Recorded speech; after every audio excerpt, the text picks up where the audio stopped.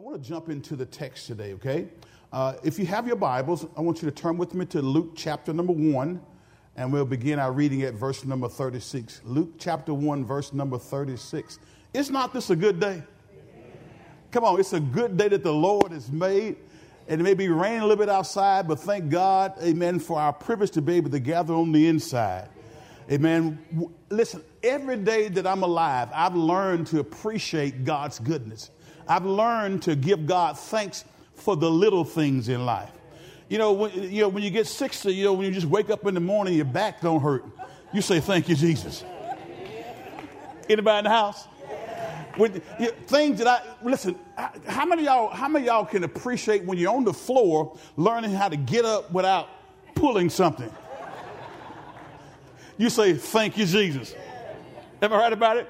So I've learned to appreciate the small things in life and not get so bent out of shape when things don't look to be going the way I think they should go. I've just learned to trust God, to thank him for all of his goodness, and I am going to enjoy life. Do you hear me? You're looking at one preacher who's made up in his mind that he will not allow anything or anybody to cause him to lose his joy. The joy that I have, the world didn't give it to me, and the world sure can't take it away. So I'm going to live for Jesus, and I'm going to have joy. I don't believe in some fuddy-duddy, mundane Christianity that has you walking around looking pie-faced all the time. Amen. I think we should have joy. The joy of the Lord should be our strength. Can I get a witness? And in this church, we're going to have joy. We're going to laugh. And if you don't like laughing and having joy, you may be in the wrong church. Can I get a witness? So let's watch this. Okay, let's go to Luke chapter number 1. And we'll begin our reading at verse number 26. Are you there with me? Luke chapter number 1. And we'll begin our reading at verse number 26. The scripture text says this. It says, in the 6th month of Elizabeth's pregnancy, God sent the angel Gabriel to Nazareth, a village in Galilee. Text says, to a virgin named Mary. She was engaged to be married to a man named Joseph, a descendant of King David. The text says, Gabriel appeared to her and said, greetings, favored woman. The Lord is with you. Text says, confused and disturbed. How many of y'all would have been confused and disturbed if an angel came to you? Confused and disturbed, Mary tried to think what the angel could mean. The text says, don't be afraid, Mary. The angel told her, for you have found favor with God. How many of you know it's good to have favor with God? Favor with man is all right, but when you got favor with God, that's a whole other stratosphere, okay? Don't be afraid, Mary. You will conceive and give birth to a son, and you will name him what? Jesus. Next verse, let's keep reading. He will be very great and will be called the Son of the Most High. The Lord God will give him the throne of his ancestor David. Verse 33, let's read together. And he will reign over Israel forever. His kingdom will never end. 34, Mary asked the angel, but how can this happen? I am a virgin. Y'all know what a virgin is? Let me see the hands of y'all know what a virgin is. Okay. A virgin is a person, male or female, who is not engaged in sexual intercourse. That's what a virgin is. I know in today's culture, that may seem like an odd word. It may seem like something that you think it is an impossibility. But let me tell you something. God has people who are willing to stand and say, for God I live, for God I die. I love you, brother, but until we get the ring on the finger. Come on. All right. Keep moving it. All right. And nowadays, it's the brother having to tell the sister until we get the ring on the finger. The angel replied, okay, the Holy Spirit will come upon you and the power of the Most High will overshadow you. So the baby, so the baby to be born will be holy, and he will be called what? The Son of God. Verse 36, what's more, your relative Elizabeth has become pregnant in her old age. People used to say she was barren, but she has conceived a son and is now in her 6th month. For the word of God will what? All right, look at verse number 38. Mary responded, I am the Lord's servant. May everything you said about me come true. And the angel, the KJV, I love the way the KJV reads in verse number 38, which is our subtitle. I'm going to title this because I want you to hear this real carefully. From the King James Version, verse number 38 of the very same text says this. Let me get there right quick. It says, you got your KJV with you? All right. Verse number 38 says what? Come on, let's read it. And come on, one more time. And Mary said, behold, the handmaid of the Lord, be it unto me according to thy word. And the angel departed from her.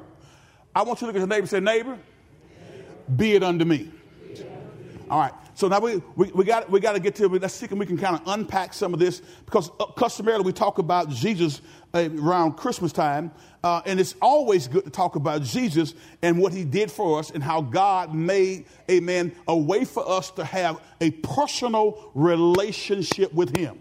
God designed, amen, a process for man to have an intimate, personal relationship with the triune God, the God who created the heavens and earth. God made it so that you and I could commune with him.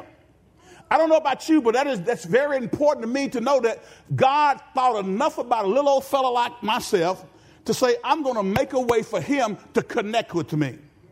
I love man, my creation, so much that I know that it requires something for them to come into my presence, and I am going to give them the privilege of communing with me.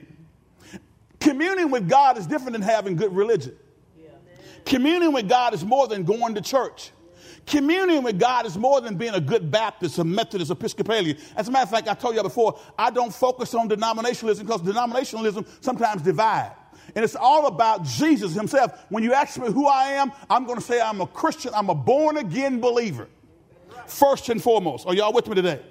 That takes priority over everything else. I am part of God's family. So when we look at this text here, again, watch this. Mary said, again, think about this for a second. The angel came to Mary and began to things with her, and she was confused because she knew and she understood that she hadn't been with a man. And having not been with a man, she knew that the normal way of the birth of a baby into the earth realm involves sexual intercourse between a man and a woman. I know we have in vitro fertilization, but the long and short of it is this, guys and girls. Man can come up with all kinds of technology, but ultimately it's going to require the seed of a man to connect with the egg of a woman. You can do it in the laboratory. You can do it wherever you want to do it. But only that's going to produce life. And here's the other part about it. Only a woman can birth a child into the earth realm. You can call yourself whatever you want to call yourself, but biologically you can't get around that argument. No medical scientist, no medical doctor worth his salt will tell you that it's natural for a man to produce birth. It doesn't happen, right? So here we get into that text, and the angel comes to Mary and begins to share some things with her. But I want you to think a little bit deeper about what's happening here in the text, because there's a lot of things going on beneath the surface. There's a story behind the story. Can I get a witness? How many of you have been talking to somebody about some issue, and you say, there's got to be more to this story than what's being told here, right? Right? So the text says here, when we get back, he says in verse number 26 of that very same chapter, in the 6th month, the angel Gabriel was sent from God unto a city of Galilee named Nazareth. Now, the first part of the outline that says God is not a respecter of persons or places. That's important for us to understand, because Nazareth, in the broad scope of things, was not thought very highly of. Are y'all with me today? As a matter of fact, Nathanael, after he was called to be one of the disciples of Jesus, said, can any good thing come out of Nazareth? Some of y'all may be from some places where people say, can any good thing come out of the bottoms? Some of y'all may be from some places where they say, can any good things come out of Jack Quarters? All your old heads know what I'm talking about. Some of y'all may be saying, can any good thing come out of this place or wherever? And because we will in our narrow pea-brain way of thinking about life, we will actually limit people based off of where they're from. And in our text today, we see the angel Gabriel being sent to an obscure village, Nazareth of Galilee, to deliver an all-important message about the birth of our Savior, Jesus Christ. Galilee bordered Gentile or heathen nations, and therefore it was sometimes called Galilee of the Gentiles. All right? Nazareth was a despised city considered inferior by the rest of Israel. The city and its citizens was this object of deep prejudice by Jews and Romans alike. Amen. But again, God is no respecter of persons or places. Aren't you glad about that? Amen. He sends a message to Nazareth as readily as he does to Jerusalem. He sends it to a believer in Nazareth, Mary, as quickly as he does to a believer in Jerusalem, Zacharias. And we'll see that a little bit later on. He's not a respected person. Go to Acts the 10th chapter right quick. I want to move swiftly this morning, and I need y'all to go with me, okay? So God is not a respecter of person or places. Why is that important for us to know, Pastor? Well, because God wants to do some things through the body of Christ, and he wants to do some things through us as individual Christians that sometimes we may not think we are worthy for God to use us that way. And in totality, I guess you're right about it. None of us, any of ourselves, are worthy to be used by God. But he chose us in spite of us. He chose us, amen, in spite of the fact that we're not really worthy of him being even in our presence. But he said, I want you in my presence anyhow. I thank God for that, amen. I thank God that he chose us in spite of us, amen. There's a popular song that talks about that he chose me in spite of me.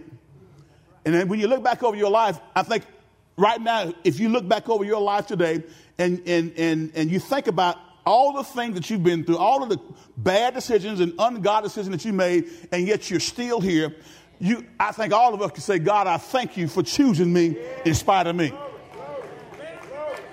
Come on, believers. I need y'all to look at me right now. When you look back over your life, you think about what God has brought you through, the things he's covered in your life that he didn't allow to get exposed, and he kept you. You ought to say thank you. You ought to say, God, thank you for choosing me in spite of me.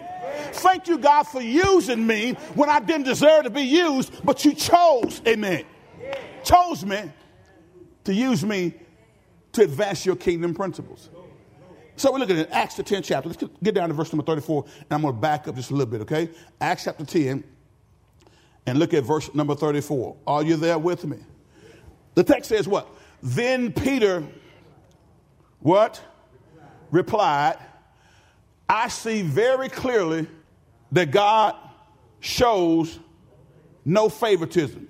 The King James says, then Peter opened his mouth and said, of a truth, I perceive that God is no respecter of persons. In other words, this came, guys, on the hill. Can we back up just a little bit? Because I believe you got to give context to the scripture in order for us to get understanding from the scripture. How many of y'all ever tried to read something but didn't have context? Context tells you, amen, the gist of the story, and it gets us to the point where we can properly understand God's will for our life. Back up with me, if you will, to Acts the 10th chapter, and we'll take a look at verse number, let's go to verse number 1. Come on, I got to move. Are y'all ready to read the scripture today? All right, verse number 1, it says, there was a certain man in Caesarea called Cornelius, a centurion of the band called the Italian band, a devout man and one that feared God with all his house, which gave much alms to the people and prayed to God always. He saw in a vision, evidently about the 9th hour of the day, an angel of God coming into him and saying unto him, Cornelius. And when he looked on him, he was afraid and said, what is it, Lord? And he said unto him, thy prayers and thine alms are come up for a memorial before God. And now send men to Joppa and call for one Simon, whose surname is Peter. He lodges with one Simon a tanner, whose house is by the seaside. He shall tell thee what thou oughtest to do. And when the angel which spake unto Cornelius was departed, he called 2 of his household servants and a devout soldier of them that waited on him continually. And when he had declared all these things unto them, he sent them to Joppa. Now watch this, guys. What we're going to get into, we're going to begin to see here is that God, the gospel message, as we've been talking about for the longest, the gospel message has always been and has been designed to bring people together, not divide them. Are y'all with me today?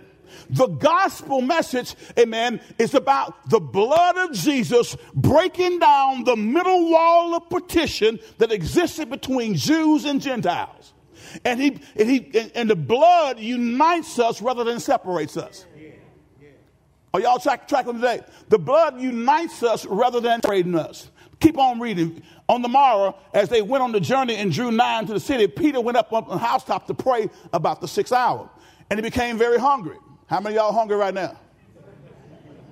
Hold your mule, okay? I won't be very long.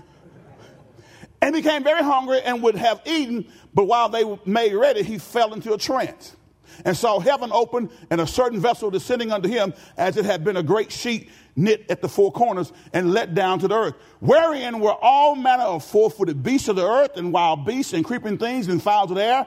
And there came a voice to him, Rise, Peter, kill and eat. But Peter said, What? Not so, Lord, for I've never eaten anything that is common or unclean. Now, you got to understand something. The Jewish nation, God's chosen people, had some dietary restrictions at one point. There were certain things that were considered to be unclean. There were certain things that they were not allowed to eat. But I'm here to tell you, when Jesus died on the cross, and here, this is post-Christ here, post-cross here, Jesus had already died and resurrected and went back up into heaven to be seated on the right hand of the Father. So now, when Jesus died, he wiped that stuff out. Such that I could eat whatever I want to eat, and whatever God made, he says, don't call it unclean. Because what God was doing is trying to teach his people, hey, listen, I'm going to bring you to a point to where my plan, which I had before the foundation of the world, has been put into place, and I have activated it. I birthed my son into the earth realm, and he died a sacrificial death on the cross of Calvary so that you and I could come together in unity on the blood of Christ Jesus. So watch this. So Peter, there were certain things that Peter thought were unclean or he could not eat. Text said, but Peter said, Not so, Lord, for I have never eaten anything that is common or unclean. And the voice spake unto him again the second time, What God hath cleansed, that call thou not common. This was done 3 times, and the vessel was received up again into heaven. Now, while Peter doubted himself what this vision which he had seen should mean, behold, the men which were sent from Cornelius had made inquiry for Simon's house and stood before the gate and called and asked whether Simon, which was surnamed Peter, was lodged there. Now, I want to hurry this up because I don't want to lose my time. So they come under the instructions of God's angelic messenger. You're going to see here in a little bit that God oftentimes would use angelic messengers, people who appeared to be men, but they were actually angelic beings. The Bible tells us, be careful to entertain strangers, because thereby entertaining them, you sometimes entertain angels without even knowing that you just met an angel.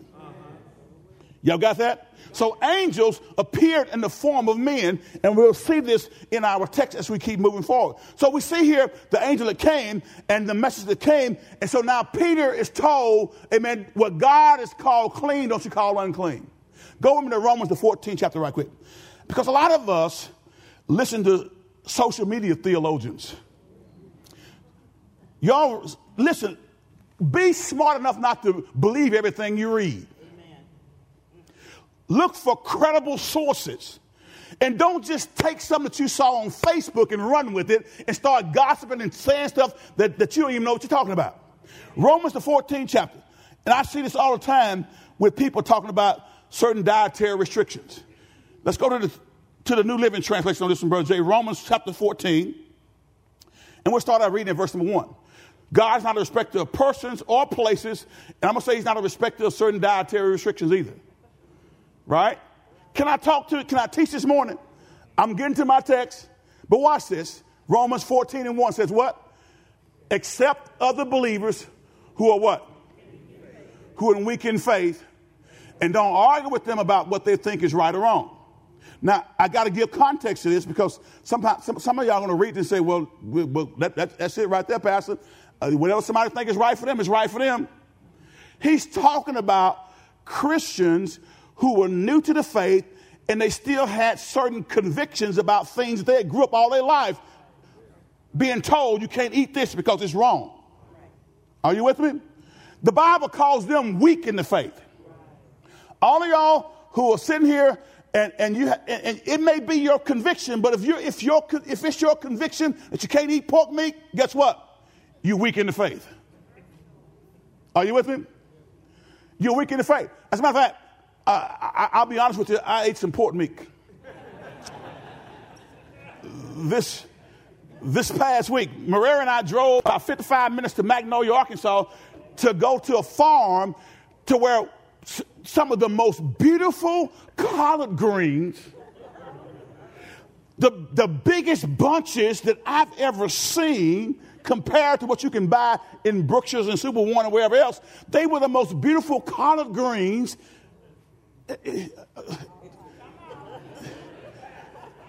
Can I get somebody out there who still like to eat good? Who still eat country?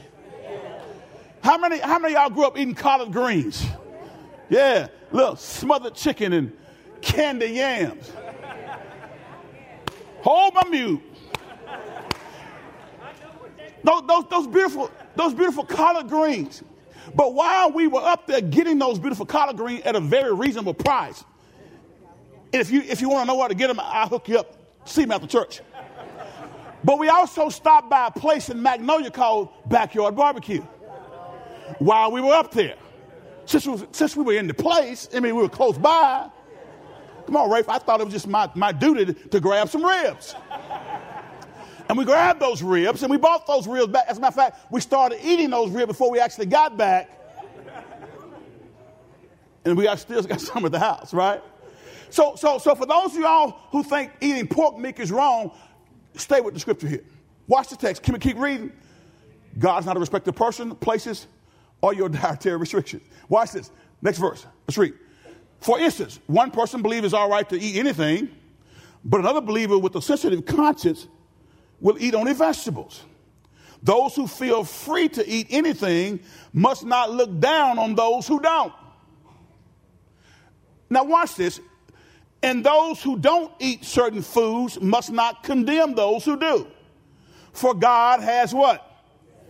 Accepted them. Who are you to condemn someone else's servants? Their own master will judge whether they stand or fall, and with the Lord's help, they will stand and receive his approval. In the same way, everybody say in the same way. Some think one day is more holy than another day, while others think every day is alike. You got some folks say, well, the Sabbath is a Saturday. The Jewish Sabbath was not given to the church, by the way. And if you decide to go to church on a Saturday, cool. But don't come condemning me because we meet on Sunday. The text says, in the same way, some think one day is more holy than another day, while others think every day is alike. You should each be fully convinced that whichever day you choose is what? Is what? Is acceptable. Verse number 6 says what? Those who worship the Lord on a special day do it to honor him. Those who eat any kind of food do so to honor the Lord, since they give thanks to God before eating. And those who refuse to eat certain foods also want to look and give thanks to God. For we don't live for ourselves or die to ourselves. If we live, it's to honor the Lord. And if we die, it's to honor the Lord. So whether we live or die, we belong to whom? Christ died and rose again for this very purpose, to be Lord both of the living and the dead. So why do you condemn another believer? Why do you look down on another believer? Remember, we will all stand before the judgment seat of God. For scripture says, as sure as I live, says the Lord, every knee will bend to me and every tongue will declare allegiance to God. Yes, each of us will give a personal account to God. So let's stop condemning each other. Decide instead to live in such a way that you will not cause another believer to what? Now look at verse number 14. I read all that to get to this point. Because again, the context is you had people who were new to the faith, people who had come out of Judaism where they had dietary restrictions, and now they were walking with Christ. But they still were holding on to some of their Jewish customs. And then you had these Gentile believers who didn't have any restrictions. They came to the church also, and there was some argument about whether or not you could eat certain things or not. So Paul was trying to get them straight on those things. These were not things that were tantamount to this Christian faith. This was not whether or not you believe in Jesus or not.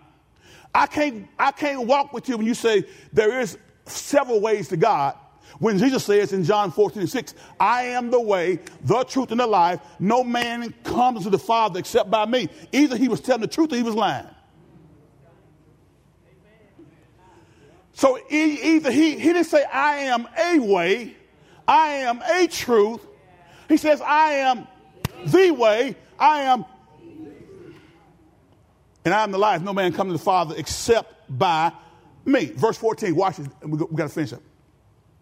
And I know and I'm convinced on the authority of the Lord Jesus that no food in and of itself is what? Did y'all just hear that? Let's read it again. I need y'all to read it out loud with me.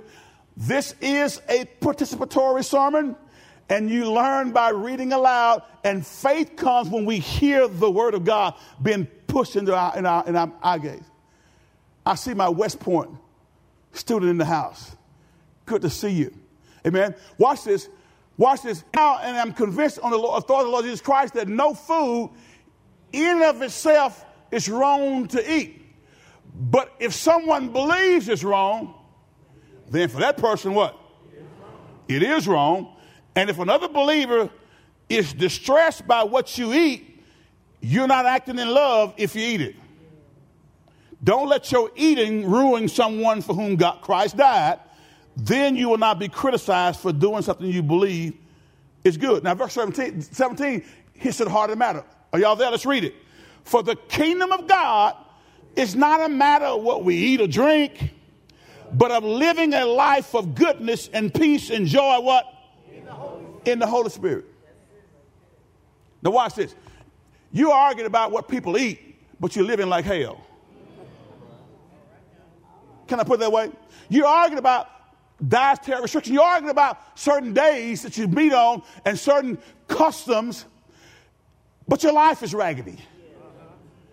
It's not about food and drink, but it's joy and peace in the Holy Ghost. It's living a life of purity before our God. So God's not a respecter of person, places, and I would also say he's not a respecter of what food you eat. But if my eating causes a weaker brother to stumble, if me having those baby back ribs in my house and I invite you over causes you angst and heartache, then you know what I'm going to do? I'm going to hide them when you come over.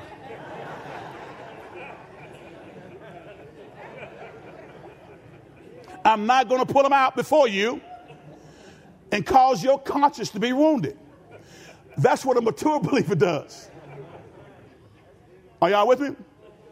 So people are judging one another about these things, and most people who are talking about it have no theological construct, don't understand dispensation, how God dealt with Israel a certain way at a certain time, and now he's dealing with the church. And so now they're taking an Old Testament concept from Leviticus and some of the other things and trying to map it to the day, and they're ignorant of the things of God. I don't mean that in a negative way, but ignorant means just to not know. You pluck the scripture out of context, not understanding dispensational demarcation between Old Covenant and New Covenant, and saying stuff that you don't have no clue what you're talking about. Listen, he says, whatever you want to eat, eat it. But if my eating causes you to stumble and fall, I'm going to be mature enough to say, I'm not going to do that right now. There may be certain things you got liberty to do, but your liberty will cause somebody else who's weaker in the faith to stumble and fall. And so a mature believer will say, well, I know where that person stands on this, so even though I got liberty to do it, I'm not going to do it. Because if I do it, it's going to mess somebody up. Are y'all with me? All right, so let's get back. Come on, get back. Go with me, if you will, so God is no respecter of persons or places. He says the message to Nazareth, the place that was despised, as well as a message to Jerusalem, the place that was revered. You see, a place, whether it's a city or a nation, is not judged by its institutions, natural resources, or political advantages, but by the righteous people who live there. Just by being in America don't make us blessed. Can I say this? A nation is blessed because of the people that are in the nation. If the people in the nations are unrighteous, the nation becomes unrighteous. Are y'all with me? Now, this is very important. I wasn't going to read this, but I think I'm going to do it, Brother Jay, right here. Because here's what I need us to understand as a body of believers. Lord Jesus, my time. But watch this. There was an article I read, and it really hits to the heart of this thing, and I got to keep moving. It's called Fighting for Relationships. Everybody say fighting for relationships. How many know you got to fight to have God-honoring relationships in the church? And it's titled Fighting for Relationships, and the subtitle is Striving for Unity in Politically Divisive Times. And this this article was written to believers. Everybody say believers. Say not church folk, but believers. People who say they love Jesus. Watch this. Listen to this real carefully. Shortly before his recent unexpected passing, my friend, Christian Standard editor Mike Mack, via email, he says, how can we love one another in a culture where there is so much sharp disagreement? He said, would you write something on the challenge of fighting for relationships? He says, before his untimely death, the burden on Mike's heart, and likely many of our hearts, was to see Christ followers navigate the nasty cultural wars, the lack of civility, and the political polarization to live out faith in God-honoring ways. How do we disagree without hating, he asks. He says, indeed, some people now contend we are more divided than we've been since the Civil War, to the point of dysfunction. Right and left are no longer two opposing sides that keep each other in balance. John Mark Comer says they are two rival religions locked in holy war with zealots fighting it out online and increasingly in the streets.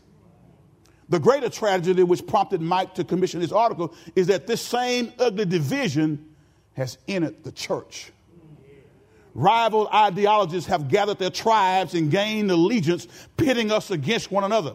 People are often willing to do whatever it takes to elevate their own group and undermine their rivals, even if it means being nasty or hurting someone.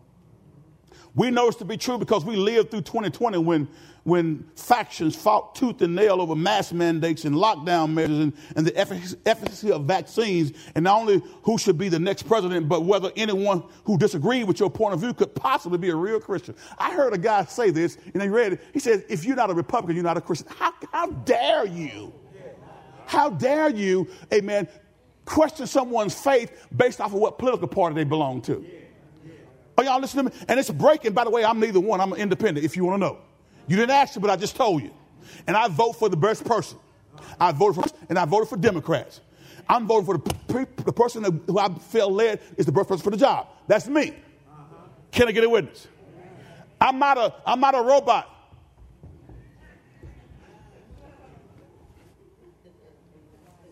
Can I keep reading?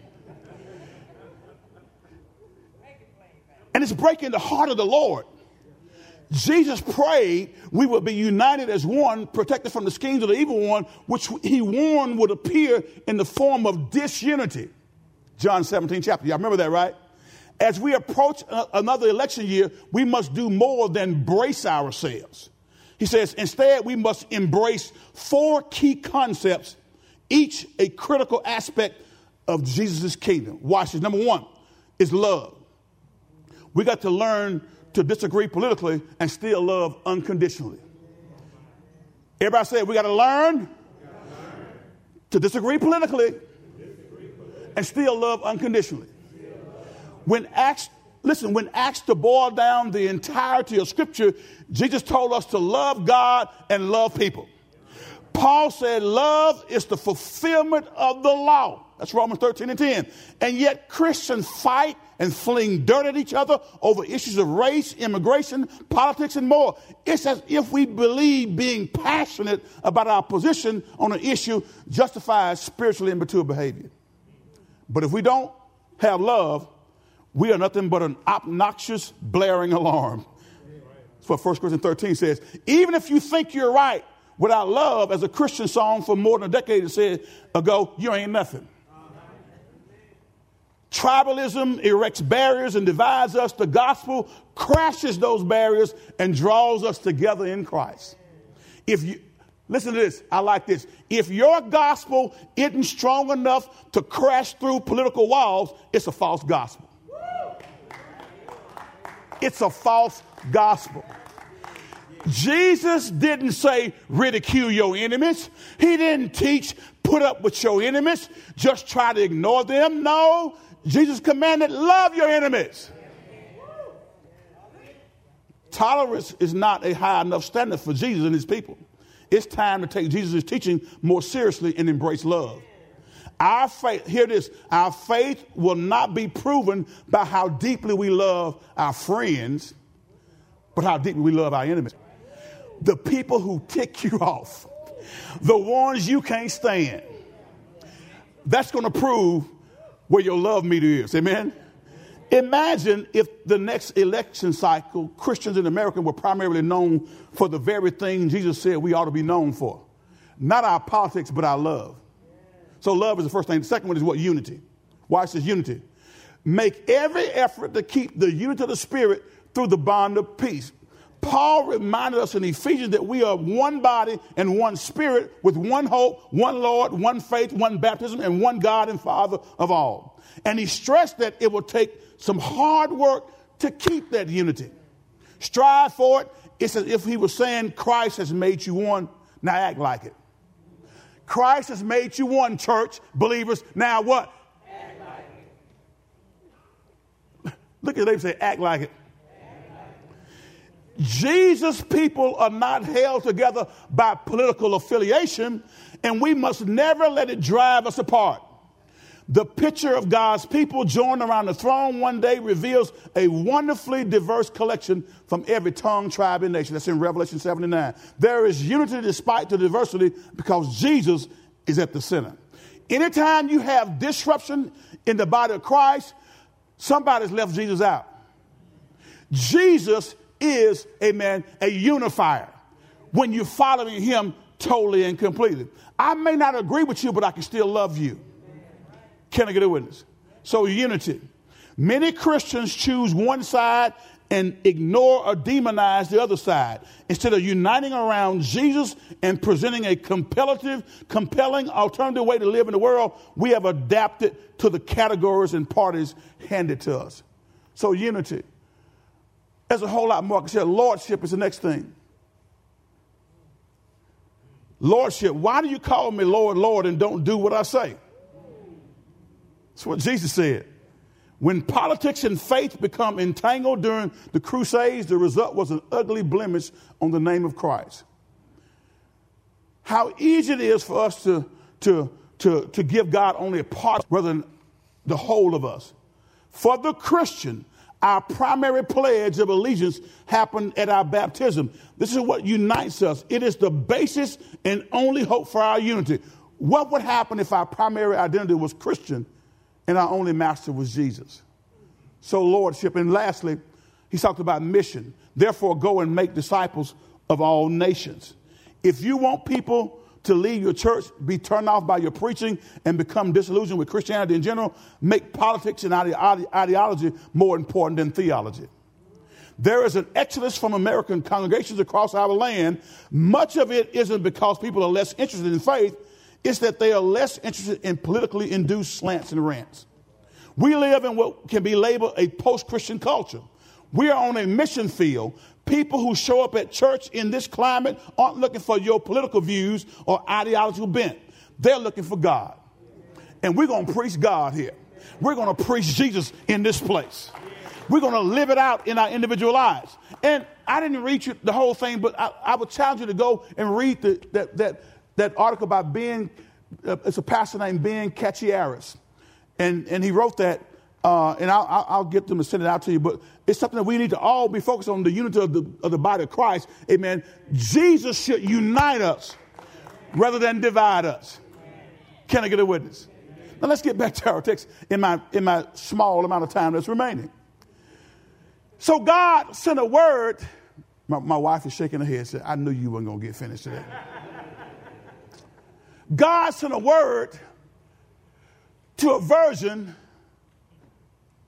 who lived in Nazareth, a place that was not thought very highly of. Now, why would God do that? You would think that God would go to the most pristine places of societal hierarchy so that people could see, amen, the move of God in powerful places. But that's not what he does. Why doesn't he do that? Go to 1 Corinthians, the first chapter with me. 1 Corinthians chapter number 1. This is one I love. 1 Corinthians 1, 18 through 31.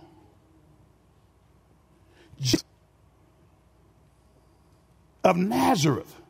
He was from a place that was not thought very highly of. But the text says this in 1 Corinthians chapter number 1. Are you there with me? Verse number 18. It says, the message of the cross is what? Foolish to those who are headed for destruction, But we who are being saved know it is the very power of God.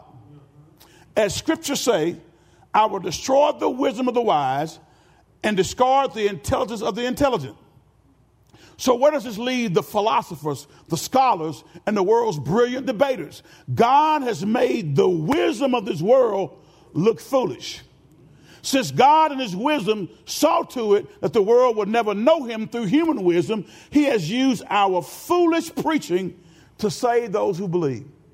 Now think about that just for a second. Somewhere along the line, if you are a born-again believer, your life was changed by someone speaking a word to you. Your life was changed by someone sharing with you the gospel message. God chose, the KJV says, the foolishness of preaching to redeem mankind. Who would have ever thought that you would be sitting here in this place today because someone preached the message to you? Oh, it may not have been from the pulpit. It may have been at work. It may have been in your backyard. It may have been at the Christmas party you went to. And they pull you aside and begin to share with you the hope that is within them. And through that preaching, the message transformed your life. God chose the foolishness of preaching, amen, to get men saved. So the text says in verse number 22, it is foolish to the Jews who ask for signs from heaven, and it is foolish to the Greeks who seek human wisdom. So when we preach that Christ was crucified, the Jews are offended, and the Gentiles say it's nonsense. But to those called by God to salvation, both Jews and Gentiles, Christ is what? The power of God and what? And the wisdom of God. This foolish plan of God. Watch this. This foolish plan of God. Everybody say foolish plan. It didn't make sense to the theologians. It didn't make to the deep thinkers of society.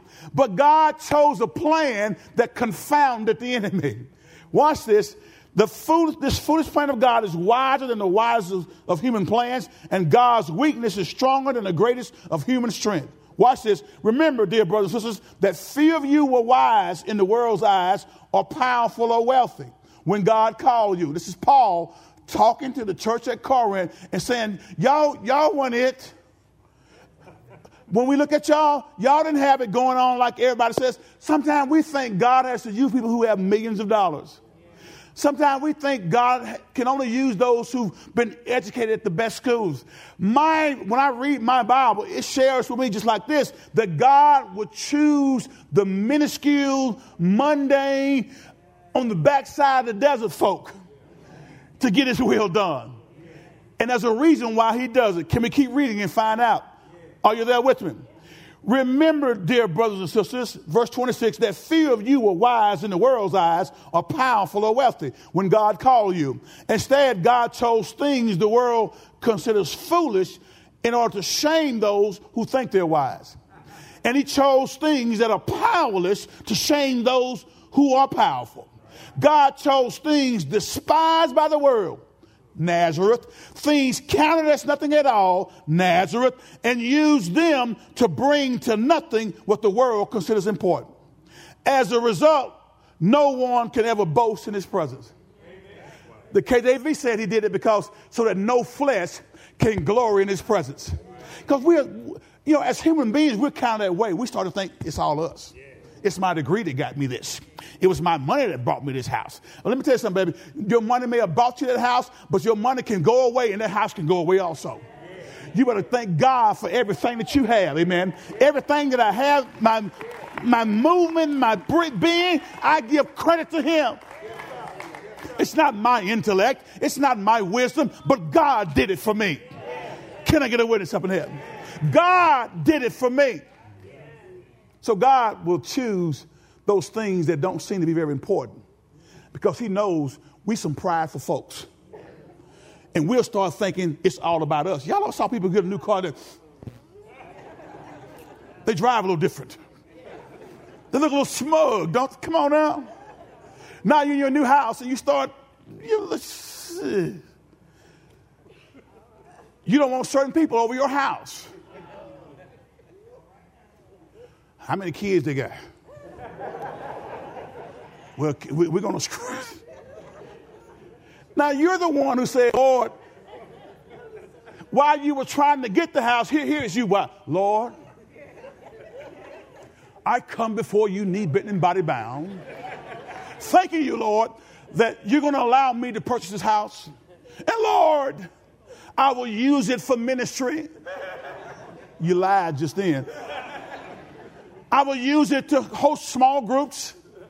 I will allow pastor to use my home to babysit the babies and the youth while their mothers are out in a small group meeting. God, just bless me with it. And the Lord blesses you with it. And we ask you to use it. And you say, Pastor,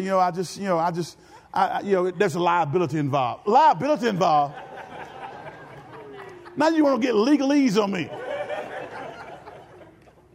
It was liability involved when you had all the movers and shakers in society over your house too. Their kids were there. Guys, we have to watch that sin of pride. God will take that which is money. God will take a small church. I ain't going to say small church anymore.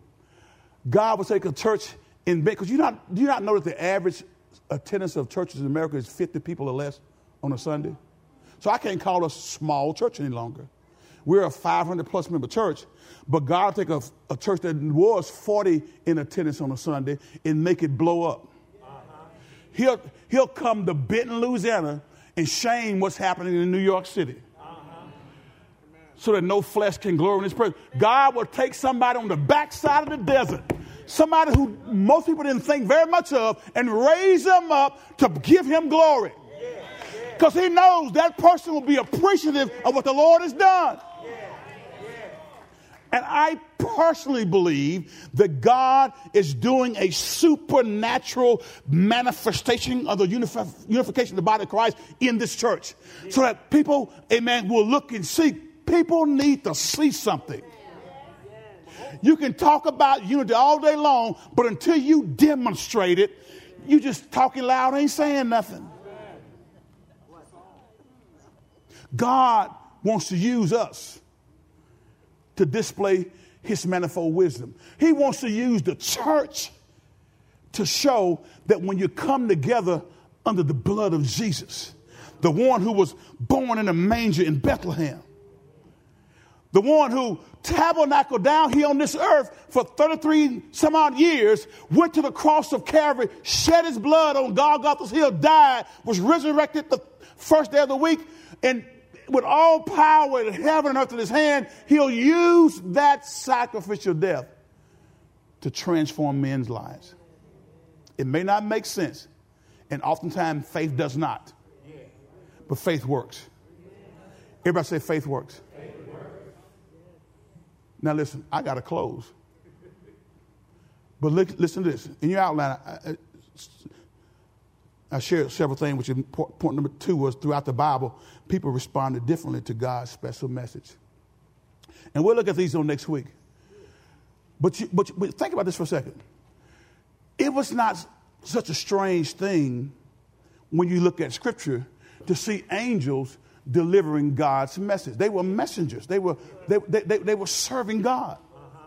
And it wasn't a strange thing for miraculous births to take place in the Scripture.